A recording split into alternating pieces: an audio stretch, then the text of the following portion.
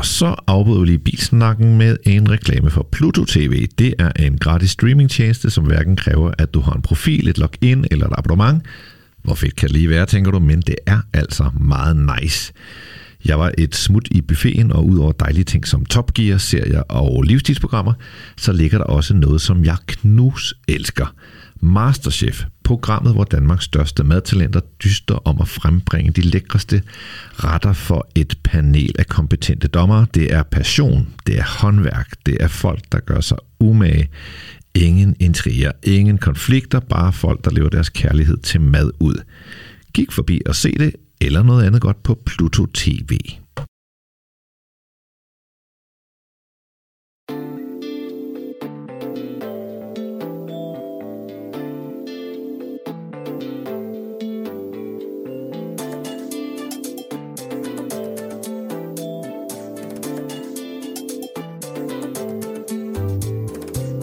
Velkommen til Gravs Garage, en podcast, der handler om biler, men mindst lige så meget om mennesker. For uagtet hvor endeløst fascinerende jeg synes biler er som sådan, så bliver de lige en stor fortand mere spændende, når der står en ejer ved siden af. Og den bilejer, jeg har selskab af i dag, kom til verden i 1966. Han er opvokset på den københavnske Vestegn, men det er faktisk gået meget godt. Han har således skrevet manuskript til populære tv-serier som Nikolaj og Julie og Nynne, men du kender ham måske endnu bedre for kriminalromanerne om Christianshavner-detektiven Ravn og hans hund Møffe. Eller for den ligeledes bedst sælgende bogserie om politikommissær Cecilie Mars. Ved siden af forfatterskabet er min gæst en ivrig bilentusiast med blandt andet en Caterham og en Porsche i garagen. Michael Katz-Krefeld, velkommen til Gravs Garage. Tak. Hvordan står det til? Jeg synes, det står meget godt til. Trackday-sæsonen er jo startet, og ja. Så det er jo små føl, som kommer ud på græs her, ikke? Du er lige vendt hjem fra Knudstorp, så vidt jeg er orienteret. Ja, det gik godt, synes jeg. Ja, personlig rekord og det hele, så det kunne ikke være bedre. Og bilen holdt, og man kunne køre hjem igen i den. Det kan du sige, det er det primære. Så, ja, absolut. Jeg har et spørgsmål, jeg egentlig plejer at indlede med, og det siger jeg plejer, men jeg glemmer det altid. Hvilken bil er du ankommet i dag? Der er i en Audi A3 Cabriolet, som også er i garagen, ja. Tør jeg gætte på, at det ikke var den, du kørte trackday i? Det er helt sikkert. Den er frisk og frejdig, men også lidt blød i det. Så jeg havde min Porsche Cayman 718 S med over. Ja, det er en skøn bil. Det er sådan 4-cylindrede af dem, kan jeg regne ud. Det er det, 4-cylindere, og ikke mindst med en turbo, som virkelig sender den afsted. Er det en drømmebil for dig? Ja, helt sikkert. Ja. Det er det helt sikkert. Jeg ved godt, hvis man... Nu nørder vi, ikke? Men der er jo den 6-cylindrede version og den 4-cylindrede. Og jeg vil sige, modsat mange andre, så er min kærlighed forholdet til den 4-cylindrede turbo-version, fordi den netop har det der bundtræk, som gør de andre langsomme. Altså, når man har prøvet dem lige over for hinanden, som jeg også har prøvet, så er der ikke nogen tvivl om, at det er en meget, meget snap bil, ikke? Jeg har faktisk kun kørt den med den 4-cylindrede der. Ja. Og det, der gjorde indtryk på mig, det var egentlig, hvor tæt den lød på den klassiske boxermotor. Altså, jeg synes ikke, det er måske en lidt anden lyd, men alligevel så synes jeg, i forhold til, hvad man forventer når man sætter sig ind i en Boxster eller en Cayman, så synes jeg faktisk, lyden er rigtig rå og god. Ja. Sådan har jeg det også. Altså jeg ved godt, den har fået, men nu skal man også passe på, hvad man hører på YouTube og alle de der andre. Men der har den jo fået sådan en tæsk for ikke men det lyder ikke som en 6-cylinder og så videre. Nej, det gør den jo ikke af gode grunde. Men jeg synes, den har en sexet lyd. Jeg synes den virkelig, fordi den har sådan en underlig, der er sådan en lidt underlig torpedo-agtig. Ja, den lyder godt på en anden måde, og jeg synes jo, der er, altså historien er jo rig på 4-cylindrede motor, der lyder godt. Bare kig på alverdens Alfa Romeo'er fra 70'erne og 80'erne, ikke? Helt sikkert, altså. Og jeg synes også, hvis man kan finde et gammelt klip også af den oprindelige 718'er, så kan du jo godt høre, at den lyder der. Altså, man kan godt høre, hvor historikken kommer fra, så...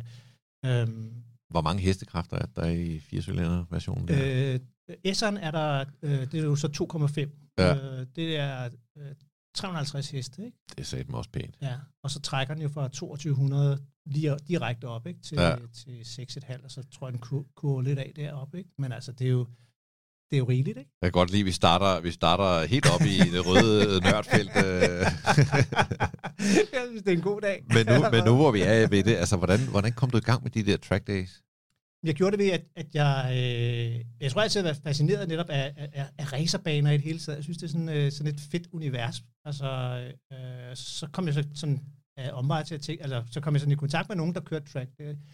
Og så havde jeg en gammel drøm om det er en helt anden bil, men en Caterham, eller en Super 7. Der var en af mine venner, som havde en Lotus Super 7, som jeg var helt forelsket i. Jeg synes, det var så fed. Mit problem, det var, at jeg har meget lange ben. Ja. Så jeg kunne ikke køre den. Jeg kunne godt sidde ved siden af, men jeg kunne ikke køre den, fordi så var knæene oppe i rattet og så videre. Ikke? Så jeg tænkte, det er ærgerligt, fordi den hold kæft. Det er jo ligesom at køre sådan en formelbil på gade. Altså jeg tænkte, det er vildt, at det overhovedet at det er jo lovligt, ikke? Ja. Så fandt jeg så ud af, at der var de her Caterham, som jo havde overtaget licensen for Super 7, ikke? Og de havde lavet cockpittet 30 cm længere, og det gjorde lige, at mine lange stankelben kunne være i den, ikke? Og så prøvede den, og så var jeg solgt. Og drømmen var hele tiden at køre noget track på den, eller i den? Altså hvis i starten var det nok mere det der, hvor jeg synes bare, at det var for vildt, at man kunne køre sådan en lille racerbil på gaden, lovligt. Ja. Altså, og ligge på de der landeveje, fordi den er sindssygt, altså den er sindssygt sjov at køre i, ikke? Men så meget hurtigt fandt jeg ud af, at den skulle på bane, ikke? Og køre. Og så blev det endnu sjovere med den, ikke? Fordi den er god til sving. Det er den. Har du haft nogle uheld? Har du smadret noget, når du kørt track days? Jeg har kørt af mange gange, men der er jo ikke sket noget, vel? Så har jeg smadret motoren på min Super 7 2 gange, ikke? Så det var den ene gang, hvor den løb tør for, altså det var det topstykket, der røg, ikke? Og den anden gang var, der var simpelthen olie, altså den ikke fik, fordi den manglede en tørsump, så den fik ikke nok olie i svingene. Og så det tror jeg nok er den mest ubehagelige lyd, jeg nogensinde har hørt, det er, når sådan nogle cylinder der, de bare går, ikke? Ja. Det er og hvad så? Har du så stået op på Sturup og ikke kunne komme hjem, eller? Jeg har stået op på Sturup med en fuldstændig smadret bil, men så er der bare det der track day miljø, altså der hjælper man hinanden. Ja. Så der var en virkelig sød svensker, der gik ned og lejede en trailer, og satte den bag sin Volvo, og vi fik den op på, og så klokken 11 om aftenen kørte vi over, broen, og han satte mig ud på en garage, som skulle lave den for mig, og så kørte han hjem igen, og så fik vi afregnet. Så det er jo virkelig love, altså, ja. Og gode venner der. Så. For det vil jeg sige, det ville da være, altså, jeg har jo selv haft en Alfa 2000 GT Veloce, som jeg egentlig tænkte, den kunne man også godt tage på bane. Den er fed. Fed bil, rigtig smuk, og så var det jo der var pillet lidt ind, så den havde sådan en skrueundervogn, og den havde halvbur, og den havde 160 heste og nogle ordentlige bremser. Så det var meget oplagt egentlig at tage på track day, men jeg frygtede sgu lidt at stå netop op på Sturup med, så du ved, brændt topstykke, og en bil, der ikke kan køre, og gisp, altså. Ja, men det er jo brandærgerligt, ikke? Altså, omvendt synes jeg jo noget charme ved, altså, fordi jeg kører jo også med mange, som så kommer med en trailer, og så hiver de jo deres bil af uden plader der, og op og kører, har det sjovt med det, og så sætter de den op på traileren igen og kører hjem, ikke? Og det er jo helt klart en måde at være sikker på det. Jeg synes bare, der er noget, altså den der, jeg har jo også, altså jeg tror også bare, jeg har et romantisk forhold til det, ikke? Hvor jeg synes, det er fedt det der med, at du har din halv hverdagsbil, eller din for sjov bil, som du kører med ude på vejen, og så kører du den der morgen, hvor man så kører, så hvis det er til Sverige, eller til, altså, så kører du over broen, og det hele er ved at vågne op, ikke? Og så ud til racerbanen og køre, og så kører hjem igen, ikke? Så det er bare, det synes jeg kan noget helt særligt, ikke? Det kan jeg klart godt følge. Det vil jeg også foretrække. Det er klart, den anden model, den giver mulighed for at købe en bil, som man måske ikke har råd til, uden plader på, og så bruge den isoleret set til track days, og så en dag, hvis den er blevet billigere, så kunne man også smide nogle plader på den. Så der er jo noget, der tæller for begge dele. Helt sikkert. Dit auto-CV, som vi jo skal igennem, det starter så noget mere ydmygt. Hvor skal vi hen for at sætte Michael Katz Krefeld ind i den første bil? Jamen, vi skal ud, altså som du også introducerer, jeg kommer fra Vestegnen, og jeg tror, altså jeg ved ikke, om der stadigvæk er det der ude ved Sjællandsbroen, hvor der var sådan noget bilauktion, altså for brugte biler, og vi snakker brugte biler i den helt billige ende, ikke? Altså noget, der nærmest ikke kan hænge sammen, ikke? Men det var, da jeg kiggede på bil dengang, jeg var en ung mand, så var det der ligesom var mulighederne, og vi var nogle gutter, som elsker at tage derud sådan lørdag.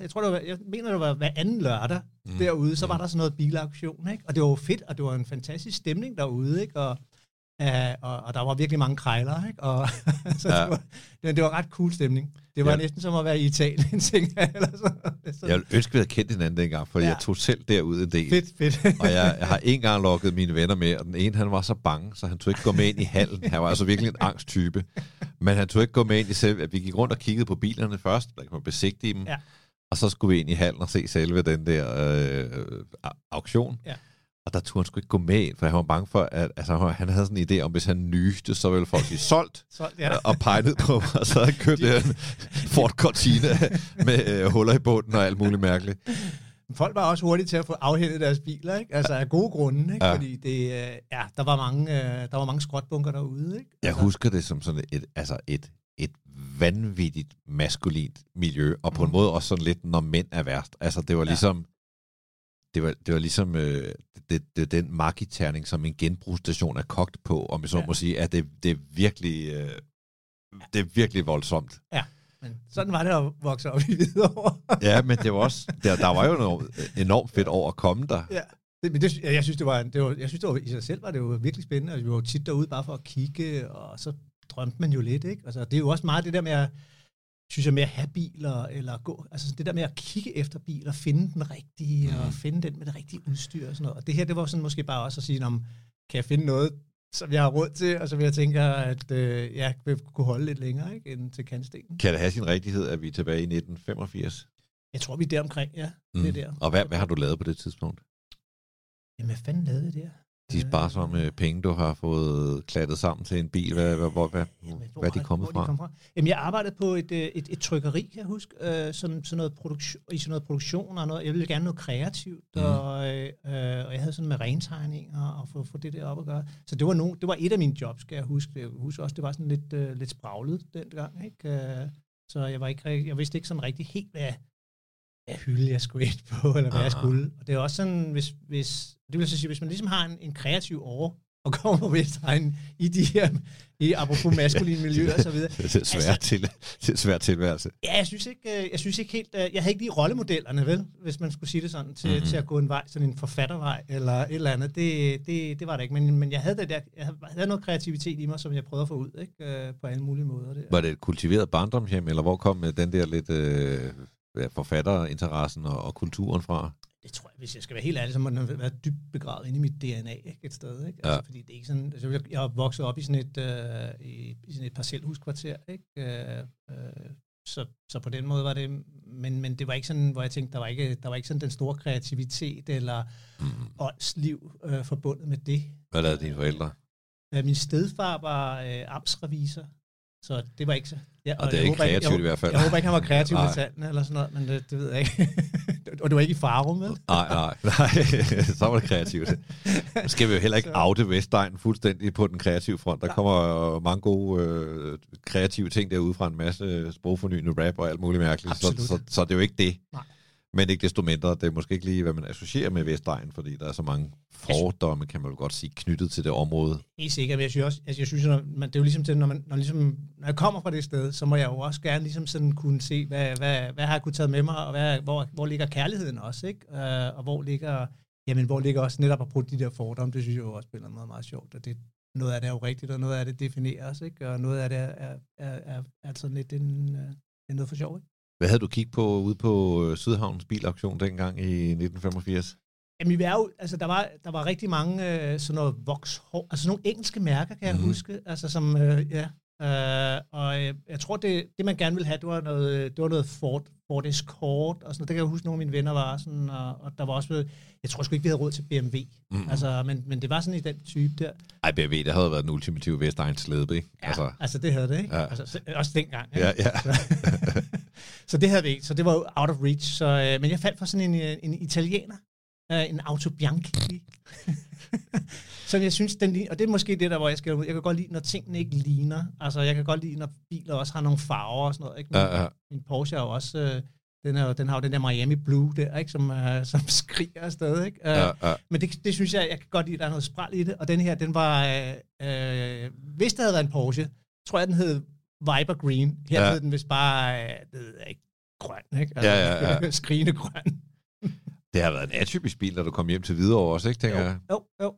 Men altså, den fik alligevel lidt credit, altså af nogle af de der drenge, fordi de ligesom sagde, om dem var lige, altså, og der var også nogen, der havde set den i noget rally engang, eller sådan et eller andet. Altså, så det var ikke sådan helt, det var ikke sådan en tøsebil, vel? Nej. Altså, ikke helt. Jamen, jeg ser den lidt beslægtet med sådan noget Mini Cooper og sådan noget. Det gik for at være en lille bil med nogle hestekræfter og direkte styretøj og sådan, altså noget, der godt kunne flytte sig, selvom den ikke selvfølgelig havde så frygtelig meget at skyde med. Ja, altså så, men altså jeg var jo fuldstændig, apropos bil grøn, ikke? Altså jeg var jo også sådan en grøn bilist, jeg synes bare, det var fedt.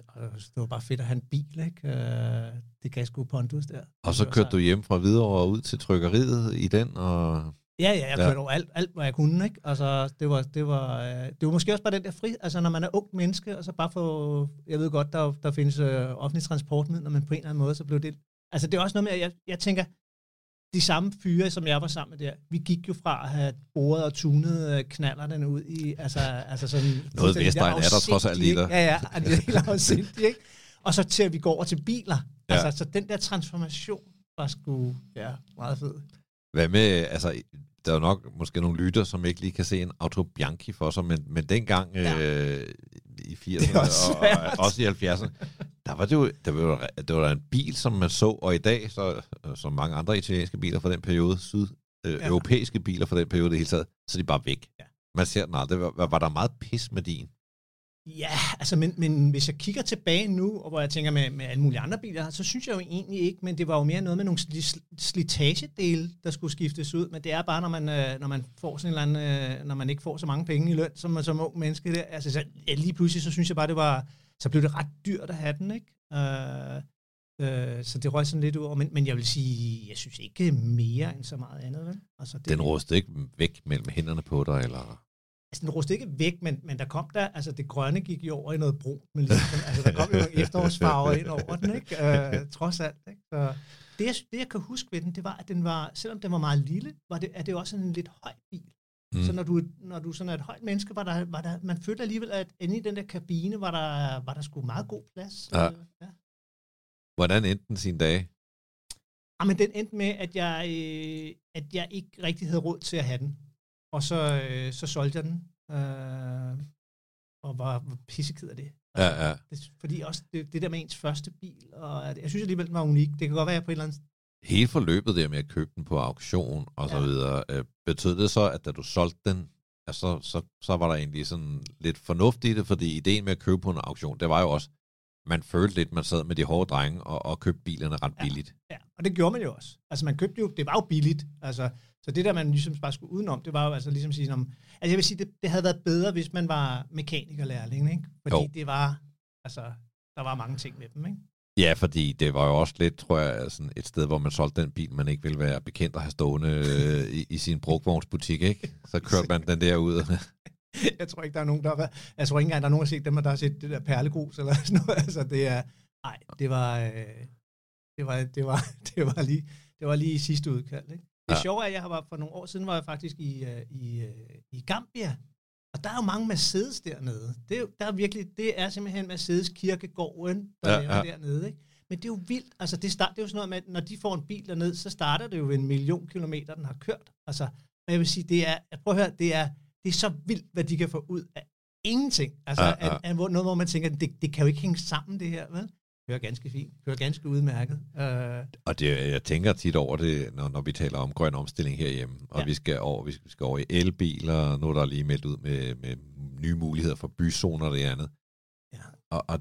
Og man flytter jo måske lidt problemer, for vi har måske sådan en forestilling om, at hvis vi skiller os af med vores nuværende biler og skifter til elbiler, så tænker jeg, så vores nuværende biler, de er ligesom ude af det regnskab. Det er de jo ikke. De rører bare ind i regnskabet et andet sted, netop måske i Centralafrika eller Østeuropa eller et eller andet. Ja. Og det er jo også fint det samme, fordi det vil ikke give så meget mening bare at kassere nogle biler, som egentlig kan køre. Nej, altså så på den måde kan man jo sige, at der er en kæmpe genbrugseffekt i det her, som jeg er svært ved at se ved elbilerne. Det er i hvert fald noget, man skal til at åbne, men det kommer faktisk lidt. Jeg læste her for nylig, at Renault blandt andet har lavet en fabrik, de kalder Refactory, hvor de blandt andet kigger på de her gamle Zoe-elbiler og begynder at revitalisere dem, så de kan få en tur mere, og også tage de komponenter, der ryger ud af bilerne, finde ud af, hvad kan man så bruge dem til. Ja. Så det er generelt i bilbranchen en ting, som man kigger meget mere ind i, end man har gjort tidligere. Ja.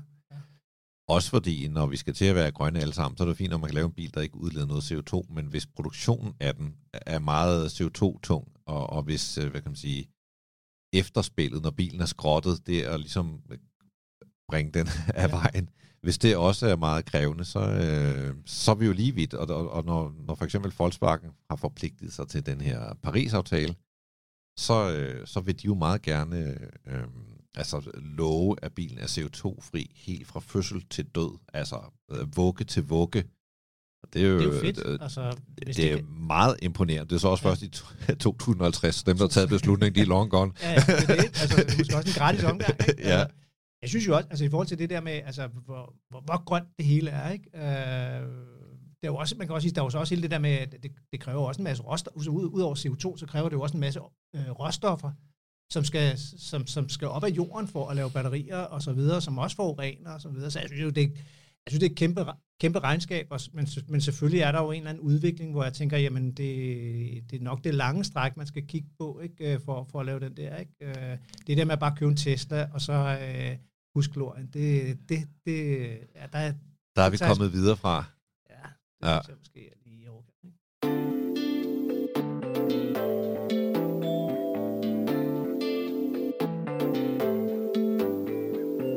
Der kommer efter Autobianchien nogle bilfri år, har jeg ikke ret? Jo, det gør der.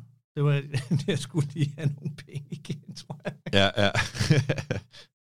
Jamen, problemet er jo, det er jo dyrt, altså at have bil, ikke? Så sådan er det. Men hvad hedder det? Den næste, jeg kan huske, var en nødløsning. Altså, og det var noget med, at jeg fik noget kørselsbehov også, ikke? Og det blev det billigste igen, jeg kunne få fat i. Det var en Ford Fiesta. Ja. Den var... Det eneste, jeg synes, det var fedt, det var faktisk, at sine steder havde den en meget flot rød farve. Altså, hvor den ikke var blevet... Hvor man kunne se, at den faktisk var rød. Ja, altså, man kunne godt se den originale farve et eller andet sted, ikke? Fordi jeg kan godt huske, taget var mere hvidt. Altså, det må have været noget sol, eller et eller andet. En kogeværst, der er gået galt, ikke? Og hvorfor blev det lige den? Jamen, jeg tror bare, så vidt jeg husker, fik jeg et godt tilbud af en kammerat, ikke? Ja. Jeg husker ikke... Du købte den af en ven? Ja, det mener jeg, det var sådan noget lignende, og det var, og der var også noget med nogle højtalere ind over. Altså, du ved, det var ikke... Okay, det var en større transaktion. Ja, det var det. Altså, det var... Jamen, det var skønt, altså på en eller anden måde, at kunne noget deleøkonomi der, tænker jeg, ikke? Så den var jeg ikke glad for. Nej. Det kan jeg lige så godt sige. Det var ikke et lygtigt køb. Var det bilen, eller var der noget pis med den, eller... jeg synes bare, den var uscharmerende. Ja. Altså, det blev bare aldrig nogen kørk. Altså, og selvfølgelig kunne den jo godt tage fra A til B, men jeg synes også, den lugtede lidt af rust og hud. Og der var, altså, det var også igen det der romantiske forhold, jeg har til biler, hvor jeg synes, jamen, det skal kunne et eller andet mere end bare sådan, være et transportmiddel. Jeg forstår dig. Ja. På det her tidspunkt, der er du begyndt at instruere kortfilm og noget reklamefilm, og du sidder og læser manuskripter på Filminstituttet. Ja, det er det, ja. Hvordan kom du fra et bogtrykkeri og over i det? Jamen, jeg tog sådan nogle kvantespring, altså fra hvor så jeg tænkte sådan, okay, jeg skulle ligesom sådan lave noget, altså jeg gik efter den der kreative år der, ikke? Og kom ind og begyndte at lave nogle kortfilm selv, og så videre, og tænkte, gud, jamen, jeg skal da på filmskole, det er da det, jeg skal. Altså var jeg også på noget højskole og sådan noget, fik lært at lave film. Og det var dengang, hvor man jo ikke bare kunne tage sin mobiltelefon og lave 4K-optagelser, ikke? Altså man skulle jo lave en lang ansøgning til Filminstituttet for at få lov til at låne et beta-kamera, eller noget videre, og så med sådan nogle gigabånd, som der skulle ind, ikke? Og man skulle jo have et helt hold til bare bære udstyret, ikke? Så det var en kæmpe proces for bare at lave 5 minutters film, ikke? Som man jo, men skide sjov og en fed periode, ikke? Som jo så fik mig længere ind, og både til at lave noget reklamefilm, og til at, også hvor jeg fandt ud af, at jeg måske var meget god til at skrive. Så på en eller anden måde en fed periode. Kom du på filmskolen, eller? Nej, slet, de ville jo ikke. Altså, jeg var til optagelsesprøver rigtig mange gange, og jeg kom til det aller sidste, og så tror jeg, altså, jeg kan huske en gang, ville de hellere have Thomas Vinterberg end mig. Nej, hvad er det for noget? Altså, har man set, hvilken fejl altså, har det ikke været? Gud, hvad vi ikke har gået glip af. Ja, vi ikke har gået glip af, altså, hvad vi kunne have blevet skånet for, ikke det mindst. Så det var måske meget godt, ikke? Men så kastede du over skriveriet i stedet for at fandt ud af, at det var en niche, som virkede? Jamen et eller andet sted, fordi jeg lavede, altså som sagt, jeg tror det var fordi, at det tog så lang tid at forberede, altså at lave bare den mindste kortfilm, ikke? Og den der skriveproces med det var jo enormt hurtig og meget givende, synes jeg. Jeg synes også, jeg synes det var sjovt at sidde og skrive, og jeg havde ikke alle mulige mennesker inde over mig, til ligesom at jeg skulle sætte i sving med noget. Så jeg synes, det passede mig bare meget, meget godt, det der. Og hvordan, altså, jeg troede sådan, at Filminstituttet, der kunne man ikke få for mange, hvad skal man sige, medaljer på brystkassen for at få lov til at skulle sidde derinde og vurdere manuskripter, men det fik du. Jamen, de har brug, de har jo sådan en kælderafdeling, ikke? Hvor de så har alle dem, der skal sidde og læse manuskripterne, så i virkeligheden var jeg jo sådan med til at sortere alt det, der kom ind, ikke? Sammen med nogle andre, ikke? Ja. Så der sad jo nogle år der og sagde nej til alt, hvad der kom fra Thomas Vinterberg. Ja, det sad nu godt nok på sådan en kommerciel ordning, ikke? Hvor det var nok mere sådan noget Far til 4 og alt sådan noget der, for det var der rigtig meget af. Også nogle Far til 4 klonfilm, ikke? Altså, hvor det var sådan. Så der var meget, jeg vil sige, der var rigtig meget lort imellem, men der var selvfølgelig også nogle rigtig fede film, som kom afsted, og det var ligesom vores opgave at sortere i alt det, og rate det, sådan så både producenten og, dem, der sad derinde, ligesom kunne sige, men hvad vej skal vi gå her, ikke? Så ja. Det er jo super spændende, også fordi, at det er nemmere at se andres fejl end ens egen, ikke? Altså, det er det bare, fordi du får det der. Du har ikke nogen følelse involveret i det. Du har sådan en helikopterblik over sådan et manuskript. Så jeg lærte jo utrolig meget selv af at sidde og se det. Også, der kom jo også nogle rigtig fede ting ind, hvor man tænker, hold da kæft, det er altså højt niveau det her, ikke? Så det er en sindssygt lærerig periode også, ikke? Og så har ham, den sure, der sagde nej til manuskriptet, han har altså, efter en lang dag med afvisninger, der har han sat sig ud i sin røde Ford Fiesta og kørt hjem til. Nej, altså der vil jeg jo sige, der kom jo også en transformation der, ikke? Fordi der begyndte jeg jo så, fordi nu kom jeg jo til at tilhøre den kreative klasse, ikke? Altså, og jeg var også i gang med selv at sidde og skrive, tv-manuskripter og så videre, ikke? Og så havde jeg så der røg jeg over på en jagtvogn. Mm-hmm. En 181, tror jeg, den hedder, ikke? Sådan en folkevogn. Som jeg også købte af en ven. Det var jeg fandme glad for. Det er altså en vild bil, og jeg har tidligere sæsoner her i Graus Garage, der har jeg haft nogle jagtvognsejere med. Jeg husker blandt andet, Anders Lund Madsen fortalte, at han havde yndet at køre rundt i den, og blandt andet lige til at starte med, jeg synes, det var super fedt, man kunne lægge forruden ned, indtil han var blevet mæt af insekter. Men det er du også, altså jeg vil sige, den kan jo alt, og man kan jo tage alt af, altså både sideruder, forruder og det hele, ikke? Og så er det jo bare sådan det er jo nærmest sådan en balje, man sidder nede i, ikke? Utrolig god plads, virkelig. Kører ikke særlig stærkt, men virkelig en fornøjelse. Altså. Og så har den jo også, den har jo folkevognsmotoren, ikke? Den gode gamle.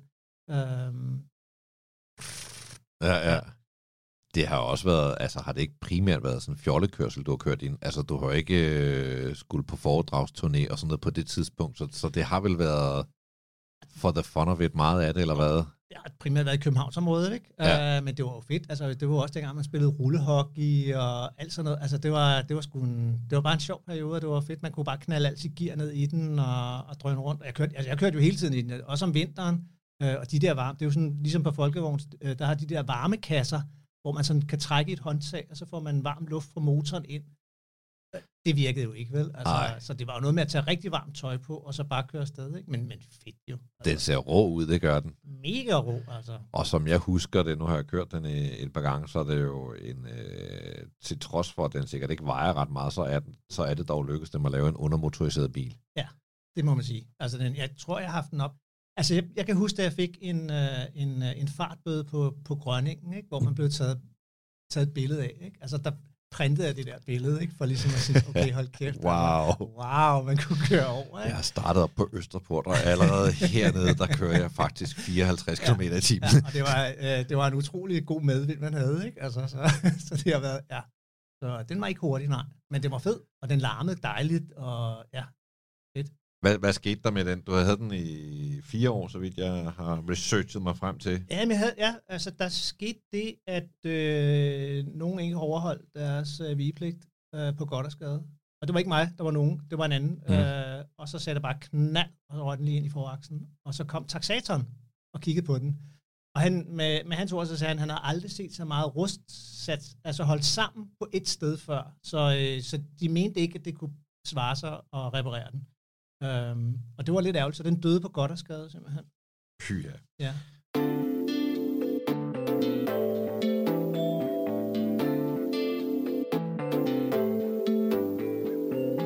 Nu skal vi til det helt nye segment her i Gravs Garage, der hedder 10 hurtige. Og det er der, hvor jeg forsøger at snige nogle flabede spørgsmål ind, som jeg er alt for generet til at stille. Ellers hører du til den store majoritet, der kører bedre end gennemsnittet? Ja da. Klart. Har du nogen klip i kørekortet? Nej. Har du aldrig haft det? Aldrig. Det er stærkt nok. Jamen, det er ikke, jeg bryder mig egentlig ikke om, altså, jeg kan godt lide at køre frisk, men jeg prøver at overholde færdigt. Altså, jeg synes, det er sjovt at køre stærkt på banen. Ja, jamen, jeg er for så vidt enig. Din største brøler som bilist? Altså, jeg synes altid, det er et problem, hvis man kommer sådan, til et parkeringsanlæg, eller til en færge, eller sådan et eller andet, ikke? Og så har man fordi man er for nervøs for sin fælge, så er man så lige de der bare 5 centimeter fra langt væk, til man kan nå det der betalingsanlæg, ikke? Og så sidder man sådan og rager mærkeligt ud af det, ikke? Og jeg vil sige, jo federe eller pænere bil man har, jo dummere ser det ud, ikke? Ja. Sådan en lav bil, jeg tænker, den der Caterham, der er jo også selv, hvis du tager den lave af de der betalingskort, sprækker der, så skal du nærmest op og stå i bilen, kan jeg forestille mig. Jeg vil sige også, at jeg har heldigvis valgt at rette sidder i den venstre side, men der er jo rigtig mange, der er højrestyret, fordi det er en gammel engelsk bil. Nå ja. Og det er ærgerligt. Ja. Fordi, og jeg har jo sådan nogle H-seler i, og så videre, så det er... Når man først sidder der, så sidder man altså så lang tid. Altså, man kan hurtigt lave kø, hvis det var sådan, ikke? Lang tur ud af den bil. Ja. Hvor lang tid går der, før du dytter, hvis ham foran ikke sætter i gang, når lyset bliver grønt? Det synes jeg egentlig også, jeg gør sjældent. Altså, der har jeg sådan lidt... Fordi jeg bliver selv irriteret over den. Så er det sådan, jamen jeg har da set det, eller jeg skal da nok komme i gang. Kan du finde på at vente en helt postgang, eller det bliver rødt igen? Eller, altså... Nej, det kan jeg ikke. Men jeg synes, jeg er mere... Jeg tror, hvis jeg skal være helt ærlig, tror jeg lige på det punkt, er jeg mere tålmodig end gennemsnittet, ikke? Nu kommer vi så til spørgsmål nummer 6, og der har jeg meget kreativt valgt at lægge et dristigt spørgsmål ind. Har du nogensinde haft sex i en bil? Ja. Ja. Jeg ved ikke, om der knytter sig en anekdote, vi skal høre til det, eller om det er bare, at ja, men det er helt op til dig. Hvad er det hurtigste, du nogensinde har kørt, mens du selv sad bag rattet? Jamen, vi kiggede jo lige på hvad hedder det, der track day der kørte jo, det var jo lige 199,3. Ja. Det ned til svinget i Knudstorp. Det synes jeg selv var meget hurtigt, fordi at man skal jo også bremse, for du kommer svinget, ikke? Så det var rigeligt. Det var rigeligt. Og det tror du er din all-time high? Jeg tænker, der måske nok har været noget, der har været hurtigere på en tysk autobahn, ikke? Ja. Har du nogensinde haft et billede af dig selv foran eller i en bil som profilbillede på Facebook?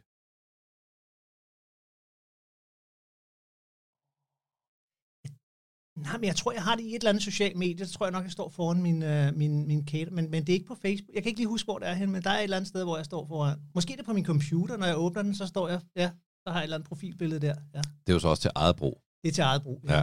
Og jeg har ikke, på den måde har jeg ikke... Nej, det er ikke profilen, ja. Men jeg kan godt lide at sætte billeder op af mine biler på Facebook, eller på Insta især, ikke? Jamen, det skal man også have lov til. Bilferie sydpå, eller afsted i fly? Det er afsted i fly. Afsted i fly. Hvorfor det? Jamen, det er det, fordi jeg synes, det er sjovere så at lege en sjov bil, der hvor jeg kommer. Altså, mig og fruen, så er vi jo tit afsted, og så vi begge to elsker cabrioleter. Og det kan være alt fra mini til noget, der er større. Men bare det der med, at man kommer sydpå og drøner rundt i et eller andet sted, Italien, Spanien, Frankrig, i en cabriolet, det er en rejse i sig selv. Det er skide sjovt. Så det er federe. Og de kører 600 km igennem Tyskland, ikke? I kø. Nej, ellers tak. Nej, tak. Nå, sidste spørgsmål. Hvad gør du den dag, familielægen siger, at nu synes han, du er blevet for gammel til at køre bil? Skifter læge. Stærkt.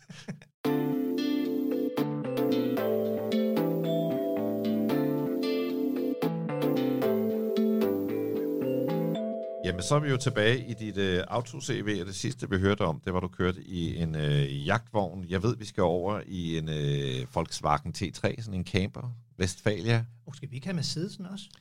Skal vi det? Den ligger der i... Ja. Hvorfor er den? Nå, den har jeg bare sprunget over. Så tager vi Mercedesen. Godt, ja. Den kan jeg bedre lide. W123, hvis jeg husker. Coupé. Ja. Coupé. Jeg kan lige sige til lytteren, det er sådan en E-klasse fra 70'erne og ind i 80'erne. Jeg tror, man vil vide, hvad det er, når man ser den. Meget, meget smuk bil kommer som coupé, som sedan og som stationcar. Senere kom der også en cabriolet, men det var dog først med den, der hedder 124. Nå, lad os høre om den bil. Jamen, det var en... jeg havde coupéen, og det synes jeg synes, den var så smuk. Og jeg synes, det var en fornøjelse, at man kunne... Altså sådan, når man kunne køre alle vinduer ned, så var der sådan et kæmpe siderum. Det var næsten som at køre cabriolet, faktisk. Ikke? Sådan, men det der med sådan ligesom at få alle de der ruder ned der, og så sidde med venstre arm ud af, ikke? Og så bare... og så det der kæmpe store rat, som Mercedes har, ikke? Og så bare derudad. Og så er det jo virkelig en cruiser. Altså, det er... Og jeg tror også, det var den første bil, der havde automatgear. Så jeg følte et eller andet sted, at jeg var sådan... det var lige før, jeg følte, jeg var blevet sådan lidt voksen, eller sådan... ja. Hvor, altså, det er jo klart også den mest komfortable af de biler. Det er så ikke, der er jo så ikke på den helt store... de er jo ikke svære at slå de andre her, nej. Fiesta, Auto Bianchi og jagtvognen, men det er jo en flyder, det her. Ja. Hvor er vi hen rent tidsmæssigt? Jamen, vi er... Jeg er ikke så god til årstal, men jeg kan huske, at jeg var i gang med altså det var der, hvor jeg ligesom havde manifesteret mig som sådan manuskriptforfatter og skrev på en masse tv-serier og havde alle mulige filmprojekter i gang og sådan noget. Så det var helt klart, altså det var gode dage dengang, synes jeg. Ja. Altså det var sådan, hvor jeg tænkte, nu er jeg sgu ved at bide mig fast her. Og, ja. Der var sådan et tidspunkt omkring årtusindskiftet, hvor man simpelthen ikke var noget i den kreative klasse, hvis man ikke havde en Mercedes 123, eller måske en 124. Ja. Det kunne lige gå an, ikke? Men man skulle simpelthen have en gammel Mercedes. Ja. Men jeg tror, vi nailede det ret. Altså, jeg tror, du nailede det ret godt med årstallet. Det, ja. det var efter årtusindskiftet. Jeg tror ikke, jeg var en first mover. Det skal helt sikkert siges. Jeg havde set flere af de der lidt hip.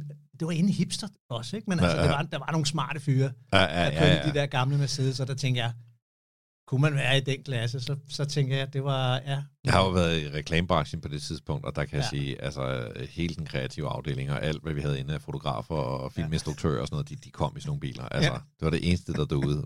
Hele musikere Danmark kørte også rundt i sådan noget. Det er så patetisk, ikke? Det er jo helt vildt. Altså, det var sådan klubagtigt, ikke? Det var klub, jo. Men det gav også noget... Det gav noget identitet meget, meget hurtigt for nogle, og for ellers relativt billige penge også jo. Altså, hvorfor skilte du dig af med bilen? Det gjorde jeg, fordi at jeg havde en ambition om, at jeg ville gerne skrive en bog. Jeg havde skrevet manuskripter i rigtig lang tid, og havde synes det var spændende og så videre, men jeg var også gået lidt død i det, i forhold til, jeg synes ikke, at jeg blev hyret til andres projekter. Jeg havde sådan den der drøm om selv at skrive. Og så havde jeg også sådan lidt, der er så stor forskel på at skrive manuskripter og være en del af det, til rent faktisk at sidde med helt ansvar og skrive en bog. Så det prøvede jeg sådan at tænke, og det gik jeg i gang med. Og på et tidspunkt løb jeg sådan lidt tør for penge, og kunne godt se, jeg kan ikke både have et fast arbejde og få det her projekt gjort færdigt. Det var ikke muligt for mig i hvert fald. Så den røg. Ja, og der var bogdrømmen vigtigere end bildrømmen, kan man sige. Helt sikkert. Men jeg skrev... som bare sådan en lille, som et plaster på såret, så skrev jeg bogen med, så min hovedperson fik faktisk en ung kvinde, læge, som er hovedperson i den her bog, før stormen, fik sådan ligesom lov til at have den her bil, ikke? Og fik lov til at arve den, ikke? Og hun kørte så i Mercedesen der? Hun kørte i Mercedesen hele vejen til Norge, og op og opklare mord og så videre, ikke? Og tilbage igen. Så. Senere har jeg har læst Ravn-serien blandt andet, og der har jeg jo studset over, det er jo ikke fordi, der er som forfærdelig meget bil i den. Der er en gammel Volvo, der optræder. Ja, og den spiller en stor rolle i en af bøgerne, men ellers så har du modstået fristelsen til at putte biljagter og hurtige BMW'er og alt muligt mærkeligt ind i den. Altså det er ikke sådan, det er jo ikke sådan, det er jo ikke på den måde en sådan actionbøger, men det er, jeg er meget bevidst om, hvilke biler de forskellige har. Så det synes jeg er enormt sjovt. Så Ravn, som er den her privatdetektiv, som bor i sin husbåd med en hund, han har sådan en gammel Jeep Cherokee, ikke? Som jeg også har haft, jo, ikke? Ja. Men der synes jeg, det er sådan meget, det synes jeg passer. Han er sådan lidt scruffy og sådan noget. Og så synes jeg altid skurkene. Altså, de kører jo som regel i Mercedes eller Audi, ikke? Og håndlangerne, det er lidt noget Range Rover. Så det er sådan bevidst om, at det er deroppe, ikke? Og så har jeg den nyeste, jeg skrev, der foregår det i sådan lidt højere sådan finansmiljø og sådan noget, så der kører de i Bentley. Okay. Skurkene. Ja. Kun skurkene. Ja, skurkene, de har lækre biler. Ja. og heltene, de har romantiske biler.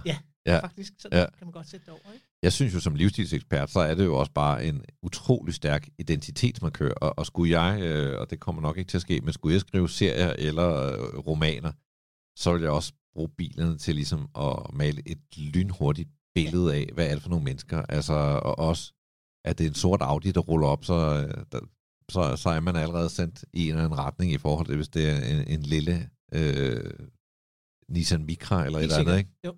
Og så der er nogle referencer i, som det kan jeg nok ikke lade være med det der. Jeg synes også, der var sådan en eller anden sjov med, at hvis man ved jo godt, altså man kan sige, en rød Ferrari vil jo virkelig skille sig ud alle mulige steder. Men man ved også godt, at der er nogle, der måske sådan ude i Tuborg Havn, og man ved godt, der er nogle parkeringskælder rundt omkring, hvor det vil være nemmere at finde en Berlingo derude, ikke, end en rød Ferrari, fordi der simpelthen er så mange af de der eksklusive biler, ikke? Så på den måde synes jeg, det er sjovt at lege med hvad det er for nogle biler, der optræder, hvem der har dem, og ja, netop også, ikke?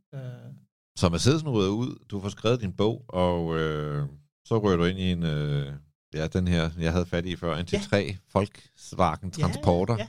Det var, men som en autocamper, så det var noget romantik igen med, og havde en drøm om, og det synes jeg, fordi jeg var også, blev mere selvstændig, så jeg arbejdede ikke ude på tv-stationerne, men jeg arbejdede mere med en masse projekter og så videre, så jeg havde en masse tid hjemme, og så synes jeg bare, det var ret cool at have sådan et rullende kontor, hvor man bare kunne køre ud et eller andet sted, og så sidde og skrive. Og den del af det fungerede sindssygt godt, synes jeg. Det var virkelig sjovt. Altså, jeg kunne godt tænke mig igen måske, på et eller andet tidspunkt, at have en eller anden form for camper eller sådan noget, man bare kunne trille et eller andet sted, fordi det er sgu meget, det er et eller andet sted, det der med, at man bare kan tage og få en ny udsigt til kontoret.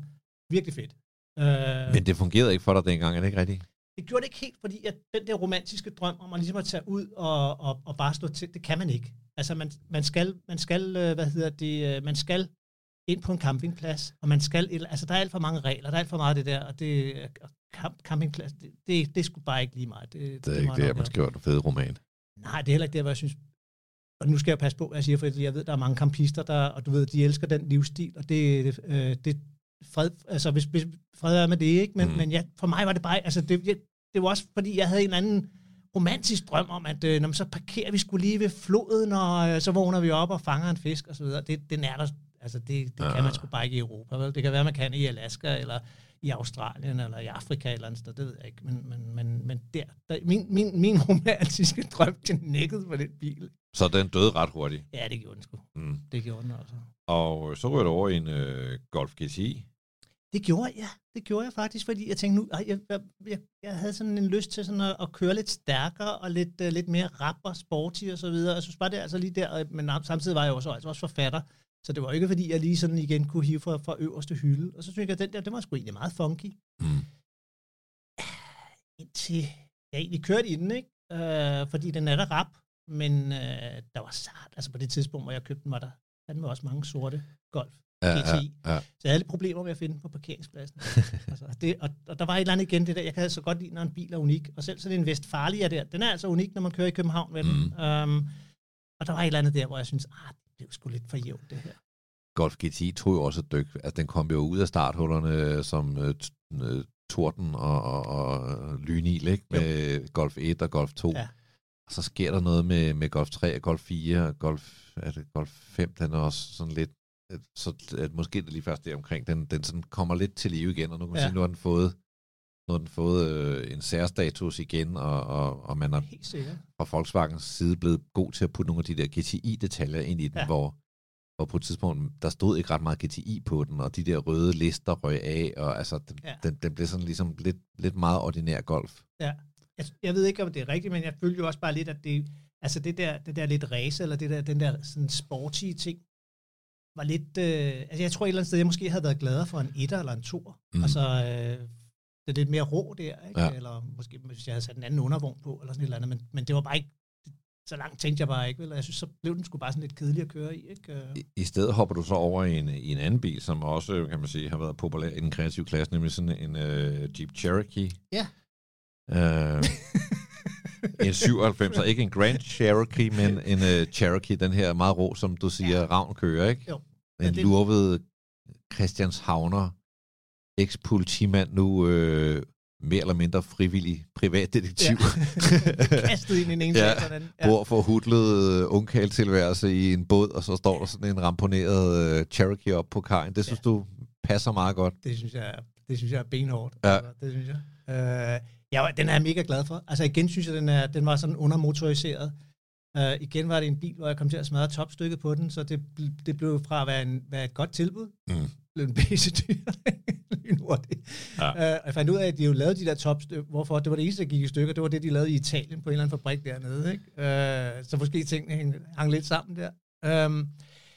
Jeg synes, det er en super fed bil. Altså, jeg kan stadigvæk, jeg synes, den har det der boxede look der. Den bliver flottere og flottere. Ja. Virkelig. Jeg kan også... Jeg kiggede sådan lidt. Jeg har også sådan lidt det der kærlighedsforhold til bil, så nogle gange så går jeg sådan tilbage og kigger sådan i bilbaser og tænker sådan, det kunne da være sjovt at have sådan en der igen, ikke? Ja. Og der kan jeg også se, at de er virkelig blevet dyre. Var den ny, da du købte den i 97? Eller? Nej. Det var den ikke. Slet ikke. Det har været hvor gammel har den været? Men den havde mange år på banen, den havde også mange kilometer på banen, ikke? Ja. Men den var relativt pæn indvendigt. Lugtede ikke af hund. Så, altså, hvad kan man forlange mere af en varevogn, tænker jeg.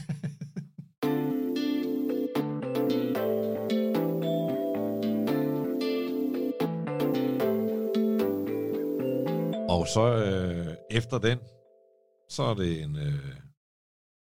retur til golf. Ja, det var jo cabrioleten så. Ja, men det tænkte fordi det var et eller andet med, at jeg synes, den var, altså, det kan man så sige med golf. Der er noget praktik i den. Så der er også plads og så videre. Og så kunne jeg godt lide, altså jeg elsker de der cabrioleter. Så jeg synes, der var jo et eller andet, prøv at høre, det her, det er det fornuftige valg. Det er en fornuftig bil. Den holder. Samtidig har du også lidt glæde fra dengang med jagtvognen, med kalesje ned og den vilde ungdom. Havde den elkalesje? Nej. Det havde den ikke. Den var heller ikke tæt. Altså, kalesjen var tæt, men de hængsler, hvor den skulle sidde på, var ikke tæt. Altså, hele det der hængselssystemet var ikke foolproof. Og som jeg ser det, så har du haft den i 2012, og der har den været en 12-13 år gammel. Ja, i hvert fald. Ja. Og jeg vil sige, noget andet også var lidt, når det havde været regnvejr, og man så tænkte, gud nej, og så ned og kigge, og så nogle gange, så kunne der godt være lidt vand i kabinen, og så andre gange, hvor man tænkte, gud, den er helt tør. Og så når man begyndte at køre, så fandt man så ud af, at vandet var simpelthen gået ned i vangerne i stedet for, så der var sådan en skvulpelyd, når man kørte og bremsede. Nej, det er ikke godt. Og så, det gik langsomt, altså det forsvandt jo så på et eller andet, jeg ved ikke, hvor det forsvandt hen, sikkert ud, ikke? Men så det var meget, det var en speciel oplevelse at have den bil. Hvad er det med cabrioleter, som du så godt kan lide? Jeg kan godt lide det der, altså der er på en eller anden måde, man er, dels er det det der med at få lidt vind i håret, men der er også bare en eller anden form for kontakt med ens omgivelser, som jeg egentlig, det synes jeg er ret fedt. Altså, jeg tror faktisk, hvis alle kørte cabriolet, ville der ikke være så meget til at car rage. Altså, man er sådan lidt mere på, og man er også i forhold til cykler, og alt, altså når man kører ind i byen, og jeg synes, man er sådan, nu har jeg ikke selv haft motorcykel og så videre, men jeg synes det der med sådan at man kommer sådan lidt, også når man kører på sådan en fornøjelsestur, ikke? Du kan dufte landet og det hele, og ja, så der er bare en eller anden, jeg synes det er fedt. Altså, jeg synes det er dejligt ved de nye cabrioleter. Det er jo, de har gjort det sådan, så man faktisk kan køre hele året, fordi du både kan have varme i det, men du sidder også i et læ i de her biler, ikke? Så. Der er jo nogen, der mener, at det er sådan en dame-ting. Og jeg er helt på dit hold. Jeg elsker cabrioleter. Jeg har selv en gammel åben BMW. Ja. Men jeg møder altså indimellem den der, at en mand skal ikke køre i en åben bil. Nej. Altså det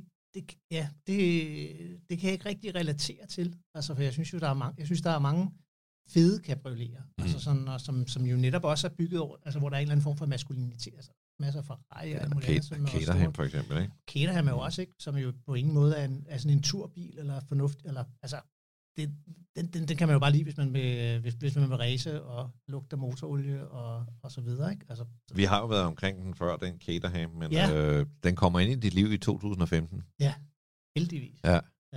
Og det er altså det her med, at du er gået og kigget på en Lotus Super 7. Ja. Synes, det var helt umuligt med din længde at finde ud af, når man Caterham, så er der plads. Så er der plads, ja. De har lige lavet den 30 cm længere i cockpittet, ikke?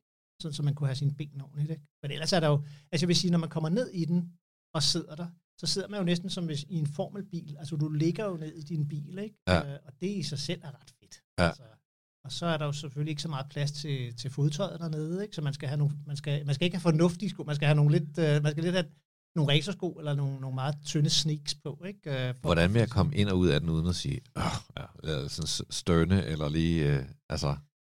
Altså jeg har haft, som sagt, jeg har haft den med til at køre track day. Ja. Jeg har haft John Nielsen, god gamle racerkører med, som jo på sine aldrende dage jo er blevet lidt større i det også, ikke? Og han kunne godt komme ned, men der var meget og kraft, og det var også svært. Det er svært altid at komme ud af bilen også, ja. Og det er svært at gøre det sådan meget elegant. Det er det. Jeg vil sige, den bedste til det er faktisk, det er min frue. Hun har simpelthen lært at komme elegant ud af den der bil der. Det synes jeg i sig selv er imponerende. Men jeg har tit sat mig for, når jeg har haft sådan nogle biler der, at jeg har tænkt, at det skal ikke hedde sig, at jeg stønner og proster, når jeg stiger ind og ud af den. Det skal være... Ja, det skal være sådan lidt Tom Selleck, der hopper sådan lige over køleren og ind i den, ikke? Men i praksis har det så tit været mig, der bider et støn i mig, altså, og bare holder kæft og smiler, mens jeg i virkeligheden er sådan lidt... Ja. Altså jeg vil sige, det gode ved det, selvom den er så lav, så har du den der styrtbøjle bagpå. Ja. Så tricket er simpelthen bare at tage med højre hånd der, og så komme ind med højre fod først, og så kan man simpelthen glide ned i den, ikke? Ja.